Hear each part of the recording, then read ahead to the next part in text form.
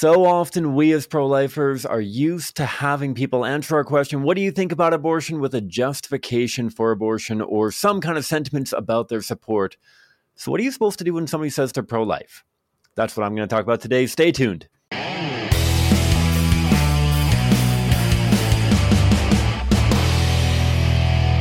Hi folks, welcome back to the Pro-Life Guys podcast, a show dedicated to equipping you with the tools that you need to have compassionate and compelling conversations so that together we can change minds, save lives, and transform our culture. My name is Cam. I am the host of the show.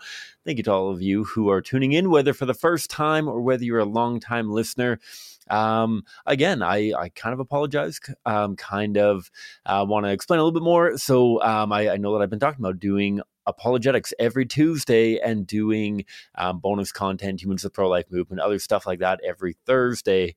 We're flip-flopping it this week based on how this conversation, not really conversation because I'm just talking about myself, talking to you. So you and I are kind of in conversation, but there's no guest today. But this is building on the last episode of my reaction video to Ben Shapiro and Tom MacDonald and their song Facts.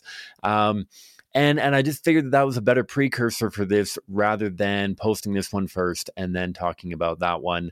And so people heard a lot of my feedback on Ben Shapiro being the number one rapper in America. And I'm sure that it's globally as well. But Ben Shapiro and Tom MacDonald and their hit song Facts, and how it can be cathartic and how tempting it can be to make it the anthem of the conservative and pro-life movement. But why I don't think that it should be. Why I think that not only do we have better anthems out there, but also more importantly, we need to be very, very conscious of how our frustration with the culture, how our supposed animosity with the culture influences how we engage with the people making up that culture, and whether or not it's appropriate or meaningful or worthwhile or effective at the end of the day to have an attitude of borderline hostility towards those that are adopting, whether it's the pro-choice worldview, whether it's a greater and more expansive culture of death kind of worldview. That it can be cathartic, but we can't let that bleed into how we interact with them for the sake of preborn children, for the sake of those caught in the crossfire, those being led to the slaughter. We need to win people, not just arguments. And it's difficult to say that we're even winning arguments when we're just getting the last word in before things either explode into a dumpster fire or somebody runs away, whether crying liberal tears or whether just out of frustration, out of not wanting to talk to people like you and I. So all that to say, let's talk about what we actually say to people that are pro-life. I think of myself and the countless occasions that I've had now talking with pro-lifers at doorsteps and street corners. It's amazing how, and I think it's important to recognize that we talk about our statistics often, our conversational outcomes, that we draw largely from the polar outsides of the demographic spectrum when it comes to abortion support or rejection, particularly at events like Choice Jane and the Abortion Awareness Project and Vehicle Choice Jane and things like that, right? That of the people who are coming to talk to us, we have a disproportionate number of people, first of all, who support abortion through all 9 months of pregnancy and are radically supportive of abortion. It's far greater than the indicated polling suggests how many Canadians actually hold that worldview. And similarly, we talk to a disproportionate number of people who are completely pro-life, or at the very least initially state that they're completely pro-life. And I don't think that should surprise us in any ways. We see a slightly different breakdown at door knocking, but even then, it's not entirely representative because, first of all, at an event like Choice Jane or an event like Abortion Awareness Project down in Florida, or I don't know of any Canadian locations that are running the Abortion Awareness Project, being the big campus display with the gigantic signs and all that kind of thing. But if you're doing street corner outreach and people are opting in rather than opting out, as it were, people can see you from a little ways away. The people that are most likely to engage with you are the people who probably feel the strongest about abortion. People in the mushy middle, people who are a little bit more reserved in their opinions or takes on controversial issues are probably a little less likely to stop and talk with you. You might get some people that are super intellectually honest and like, hey, I've been thinking about abortion for a long time. Give me your thoughts. I don't know where I stand on the issue. And obviously, you do get some people in the mushy middle. I don't want to suggest that 100% of the people are on one of two ends of the spectrum. But I think that if memory serves correct, we're probably looking at like 30% or so of people that we talk to fully support abortion, and 30 or 35% of people we talk to are fully pro-life already. And so we're dealing with like 55 to 70% of people that we talk to are fairly far on one end of the spectrum or another. And so we're dealing with like 30 to 40% of people, 30, maybe all the way up to 50% of people that are somewhere in the mushy middle. At particularly our street corner activism. And then that's our experience here in Western Canada. And so that doesn't guarantee day to day that that's what you're going to see. But that's a large part of what we see day to day on street corners. A little bit more distributive at doorsteps because you're knocking on literally everybody's door. But even then, I feel like there's probably some correlation between people who are willing to answer a knock on their door and people who have strong views on particular things and are willing to get into a conversation, whether they're anticipating a Jehovah's Witness or a Mormon or somebody selling vacuum cleaners or something like that. I don't know. But I feel like there are a lot of people who are probably ignoring the doors getting knocked. I think even about my lovely wife and I, and how I answer the door every time somebody knocks on the door, and how often my wife is peering over the window above our front door, trying to see who's at the door to see whether it's somebody selling cookies or doing a bottle drive or somebody trying to upsell her on high-speed internet kind of thing. That's what we're dealing with. And so I think that we do get a lot, I guess, yeah, at the end of the day, we talk to a lot of people who are pro-life already.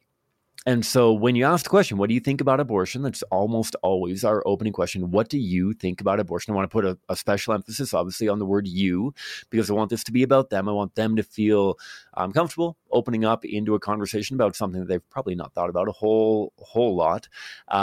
What do you think about abortion? And what do I do if they say that they're pro-life? There's a number of things that I'm going to do in a progressive order. There's something of a roadmap that goes along with pro-life as well. I don't have a visual diagram to throw up beside me for those of you tuning in on YouTube for a roadmap, but I might try to put one of those together at some point here because I love my roadmaps. First thing that I want to do is I want to affirm them in that, because a lot of people obviously are very used to walking on eggshells when it comes to talking about abortion. And so if somebody's willing to state, oh, I'm against abortion, or I'm pro-life, or even if they say like, oh, I'm Christian, or I'm Catholic, or this or that, I'm even if they say that I'm Muslim, something like that, and giving me the indication that they are against abortion, the first thing that I want to do is I want to affirm them in that. I want them to know that they are among friends, that I'm not going to jump down their throat, that I'm not going to beat them over the head with something. I want them to know that they're among friends. And so I'm going to affirm them like, oh, that's awesome.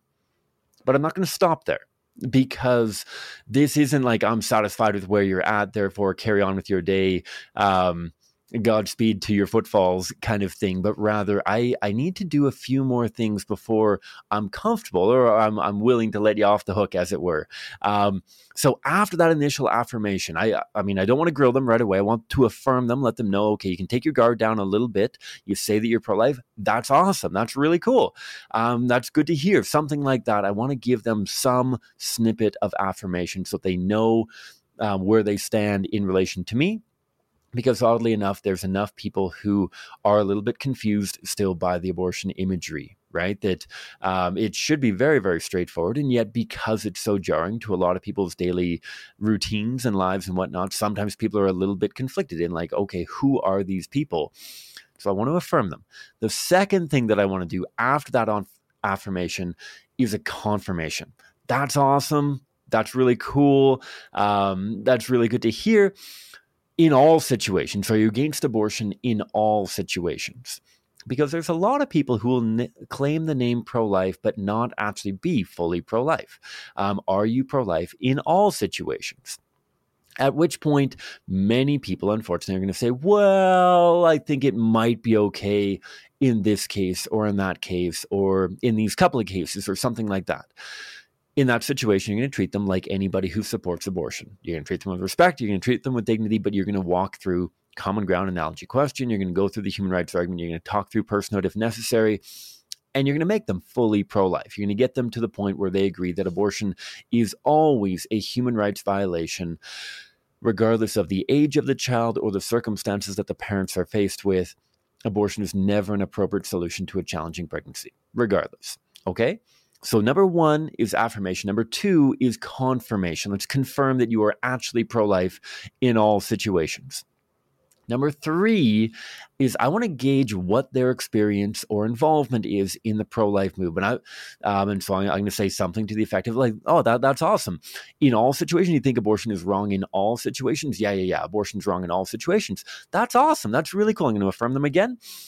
If I can ask, have you ever been involved in the pro-life movement before? Or like, what has your experience been with abortion and the pro-life movement?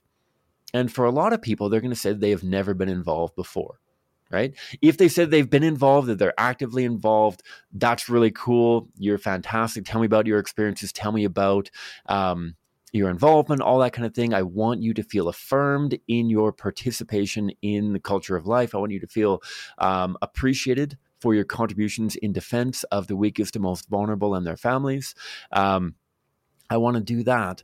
For those that have never been involved, I'm going to walk through a sneaky common ground analogy and question for them.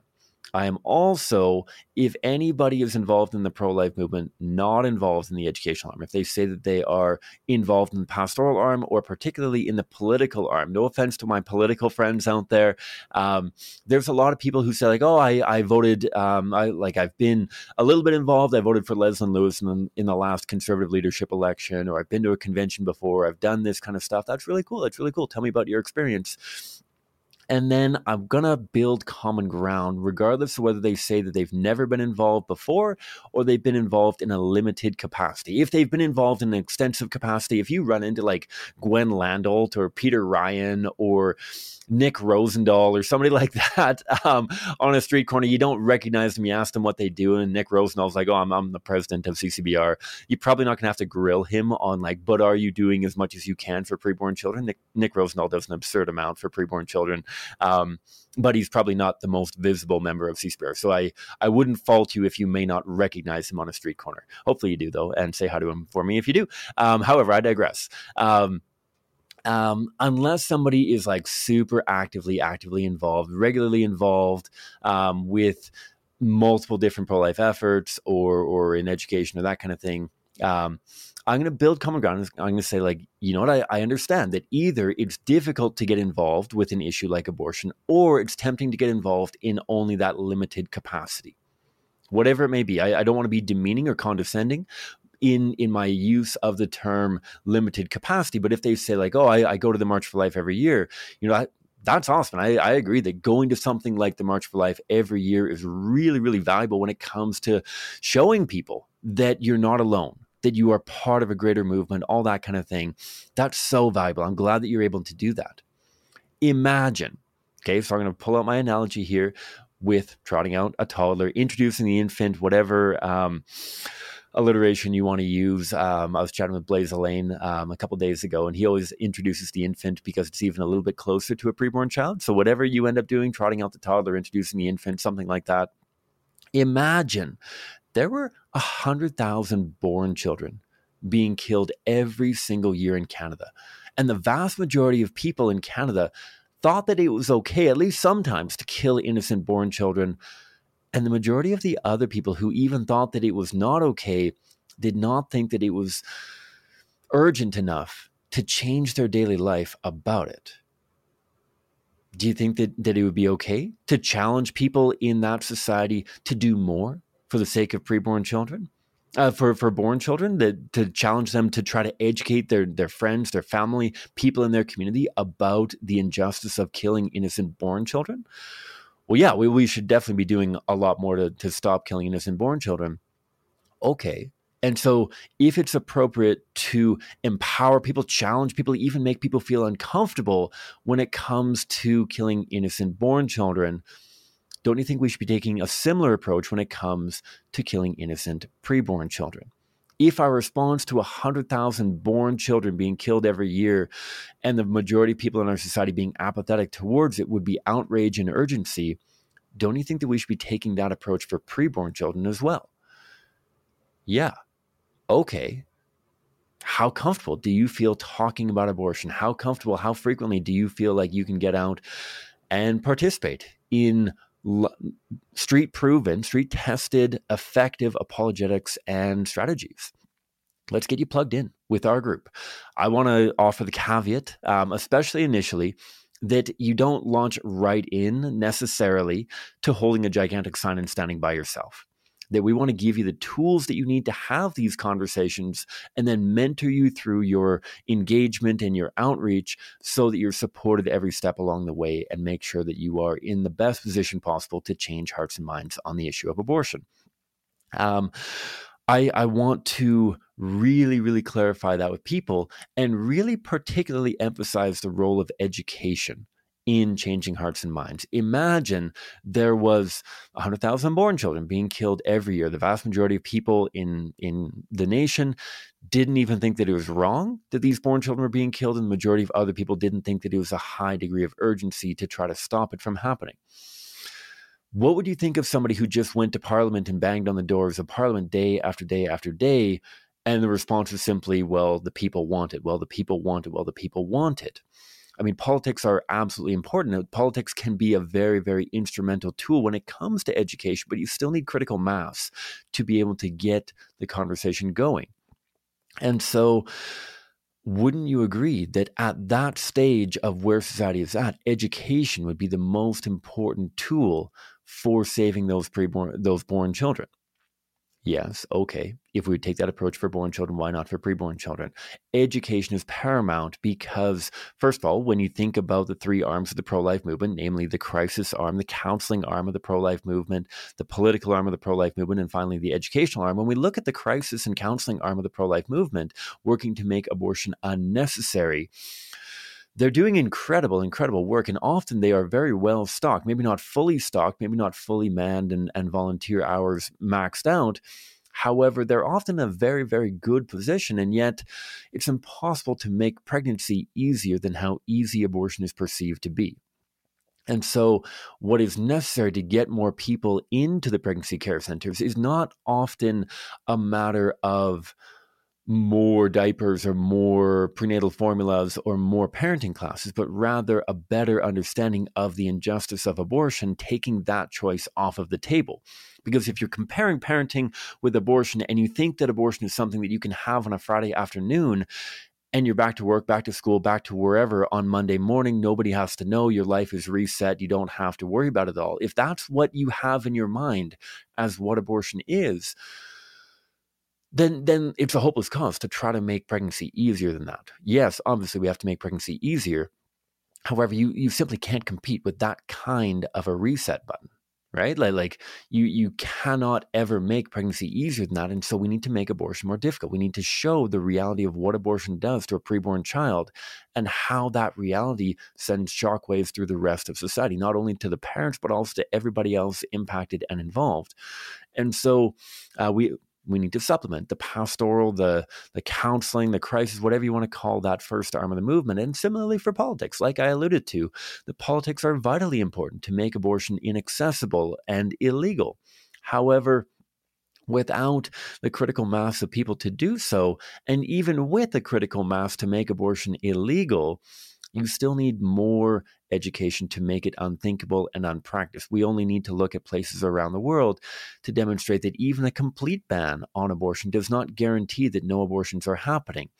As is so often thrown out on social media, wealthy people will always be able to access abortion. Therefore, we need to change hearts and minds even more than we need to change legislation. Don't get me wrong, I would absolutely accept and embrace and wholeheartedly love any form of legislation to protect preborn children in Canada and around the world, so long as it's not written in a way of like, abortion's awesome before 20 weeks, but after 20 weeks it's wrong, or human life begins at 20 weeks after fertilization, therefore abortion should be illegal after 20 weeks. Like, as long as we're not absolute insert your descriptive term here about our legislation. I think that whether it's sex selective abortion bans, whether it is gestational abortion bans, whether it is whatever we can do to save the most lives tomorrow, I absolutely think that we should do, and then press on further and further and further as we build the wave of education. And so, again, we're going to affirm the pro-life worldview. We're going to confirm the pro-life worldview. We are going to engage their experience and involvement. We are going to demonstrate the role of education in what they're doing. The last thing, often the trickiest thing, and the thing that probably relates most to the video on Tuesday, Tom MacDonald and Ben Shapiro, is our manner of approach. How are we going to approach changing hearts and minds on abortion? Because it can be cathartic to repeat in our head over and over again, facts don't care about your feelings. But guess what? Guess who does care about feelings? The person feeling them. And so, as much as we can take solace in the fact that the logic of the pro-life worldview that we cannot kill innocent human beings to solve problems, yeah, that is based in fact. We don't have to be self-conscious of that worldview, that regardless of how upset people are at the worldview, that doesn't mean that we just throw that in people's faces and are rude and blunt and not mindful or disrespectful of where they're at in their experience and how to win the person to the pro-life worldview. Yeah, we talked a couple of weeks ago about how to be more direct, how to push harder, especially in times of urgency. And I'll drop that episode in the show notes below as well, that we can get very direct, but we have to build rapport first. And so the number of times I have been in a really, really good conversation with somebody who supports abortion, we're getting somewhere, we're moving in the right direction, we're progressing through the roadmap, and then I have some pro-lifer come and be like, oh, abortion is murder, and those who have abortions are murderers and should be locked up for the rest of their lives before they burn in a lake of fire. Like, you probably think that I'm exaggerating, but like, I've literally had that happen on numerous occasions. And oh man, there's few things that can set off an abortion advocate and deteriorate a conversation more than something like that. And man, it takes a lot of restraint for me not to get really poignant and really upset with somebody like that, especially with how that can sabotage a conversation. So what do I do? What do I do rather than flipping out and being like, oh, don't listen to that person, they're a moron, they're an idiot, they're a whatever kind of thing? I don't want to throw them entirely under the bus, but I do want to distance my manner of approach from their manner of approach. And I want to talk to them about what is the goal of pro-life outreach? What is the goal of saying anything into the conversation about abortion? Is the goal making myself feel good? Is the goal catharsis when it comes to dropping cherry bombs into liberal circles and watching them tear their hair out and gnash their teeth? Is that my goal? Is my goal to demonstrate simply the wickedness of the position? Is my goal to demonstrate how much smarter, how much holier, how much better I am than somebody who doesn't hold that? Is my goal simply to spit truth without any cognizant, any meaningful engagement on the outcome? I don't think that we are going to be held purely to the outcomes of our conversations. I don't think, obviously, theologically, that we are getting into heaven or booted into hell based on how good or how bad our conversations are. I don't think that God's going to say to us, obviously, that like, oh, well, you weren't able to convince all of these people to become pro-life, therefore you're going to hell kind of thing. Obviously, that's not how Christianity works. That's not how life works. That's not how death works. That's not how heaven and hell work. However, I also think that we have ample examples throughout the Gospels, throughout Scripture, as to the importance of effectiveness, the importance of winning people for Christ, being ambassadors for Christ, being all things to all people, to win them for Christ and to win them away from sin and away from error and out of darkness into the light, and drawing people who have loved darkness and have loved evil towards the goodness of Christ and the goodness of life. And that there is something to be said at the end of the day for efficacy. And so what is the goal of our conversations? It's not about them. It's not about me. I firmly believe that the goal of our conversations has to first and foremost be oriented around the preborn child for whom we are ambassadors. It has to be what is the most effective thing to save their life and to save the souls of those who might be choosing abortion, might be choosing to directly and intentionally kill their own children. And efficacy really needs to direct what we're doing. And if there are ways of changing hearts and minds on abortion that will save preborn children and open the door for greater conversion, shouldn't we be pursuing those options? So first of all, let's talk about the goal. What is the goal? And so sometimes I'll be very direct right away with people, especially if I'm in conversation with an abortion advocate. Of somebody walks by and says something rude or mean or derogatory or whatever in supposed defense of the pro-life worldview, I might just point blank ask them, like, why would you say that? Or like, what do you mean by that? Or what are you trying to accomplish by saying that? And I want to get them on their back foot. What are you trying to accomplish by saying that? What is your goal in saying that?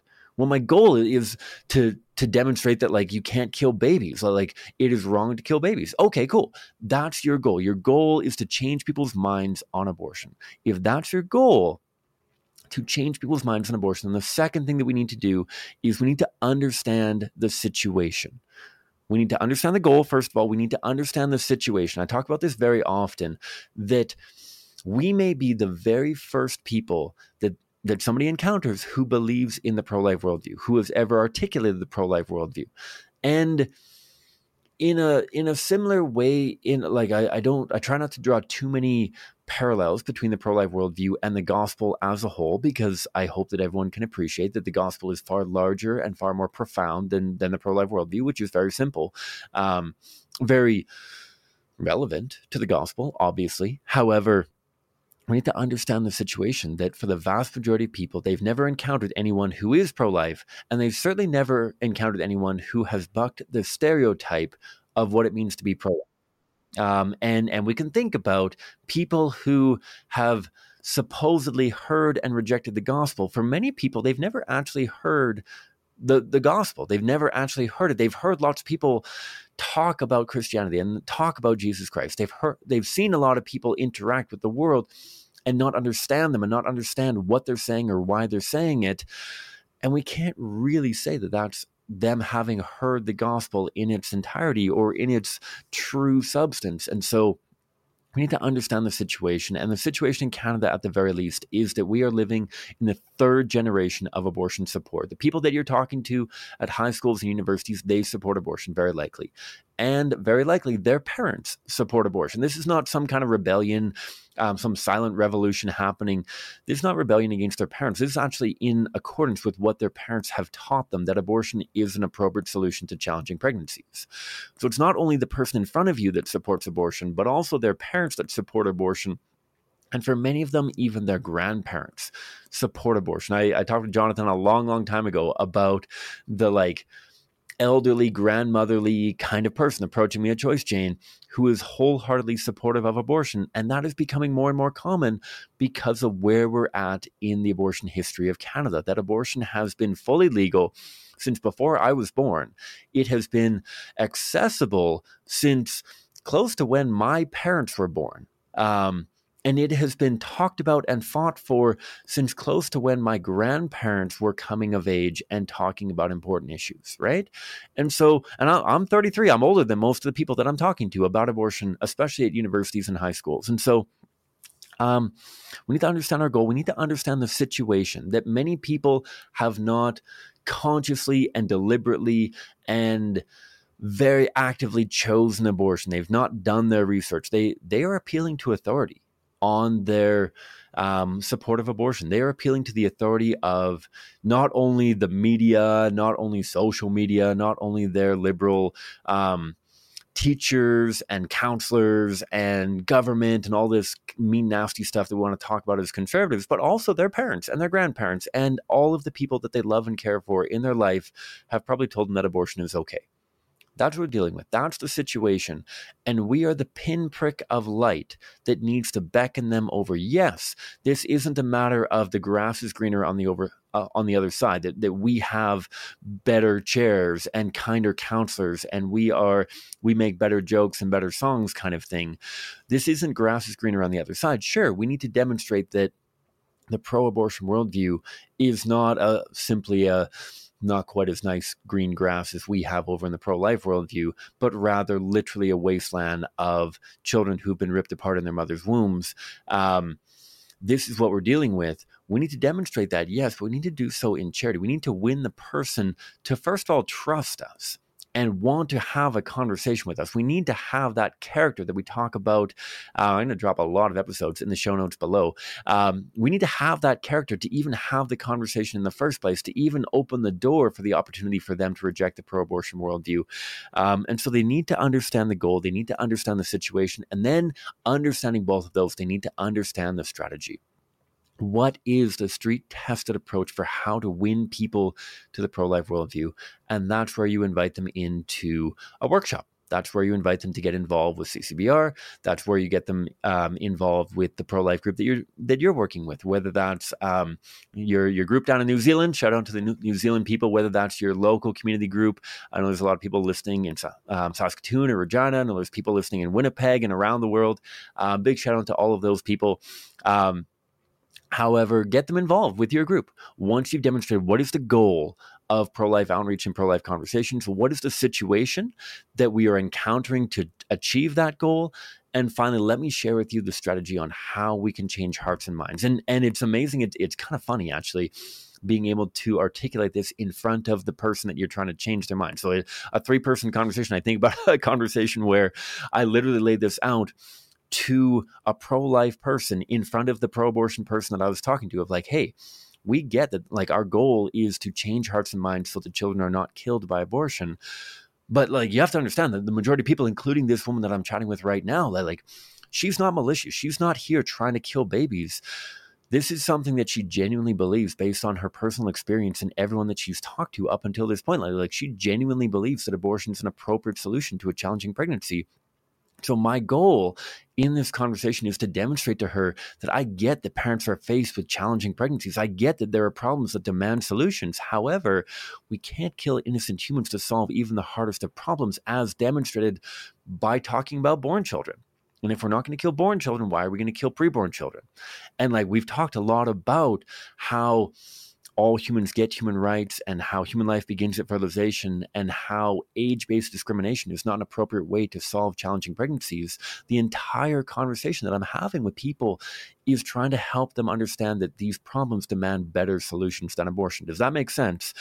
And both of them are nodding along of like, yeah, that makes sense. That approach to how you change hearts and minds makes sense. Meeting people where they're at, helping them understand the undeniable fact that human life begins at fertilization and the common sense logic that all humans deserve human rights, because the only thing that we share equally in common is our membership in the human family. That's the strategy. That's what I want to share. That's my approach to talking to pro-life people. Again, I apologize, especially to those, just as I'm thinking about it, the people down in New Zealand who believe that I have an accent somehow. I don't think that I have an accent at all. I apologize if I got carried away and I spoke way too fast. If you're listening on Spotify or Apple Podcasts, you can probably slow down the recording. But I do apologize. I just get a little bit carried away, especially when it comes to talking about pro-lifers.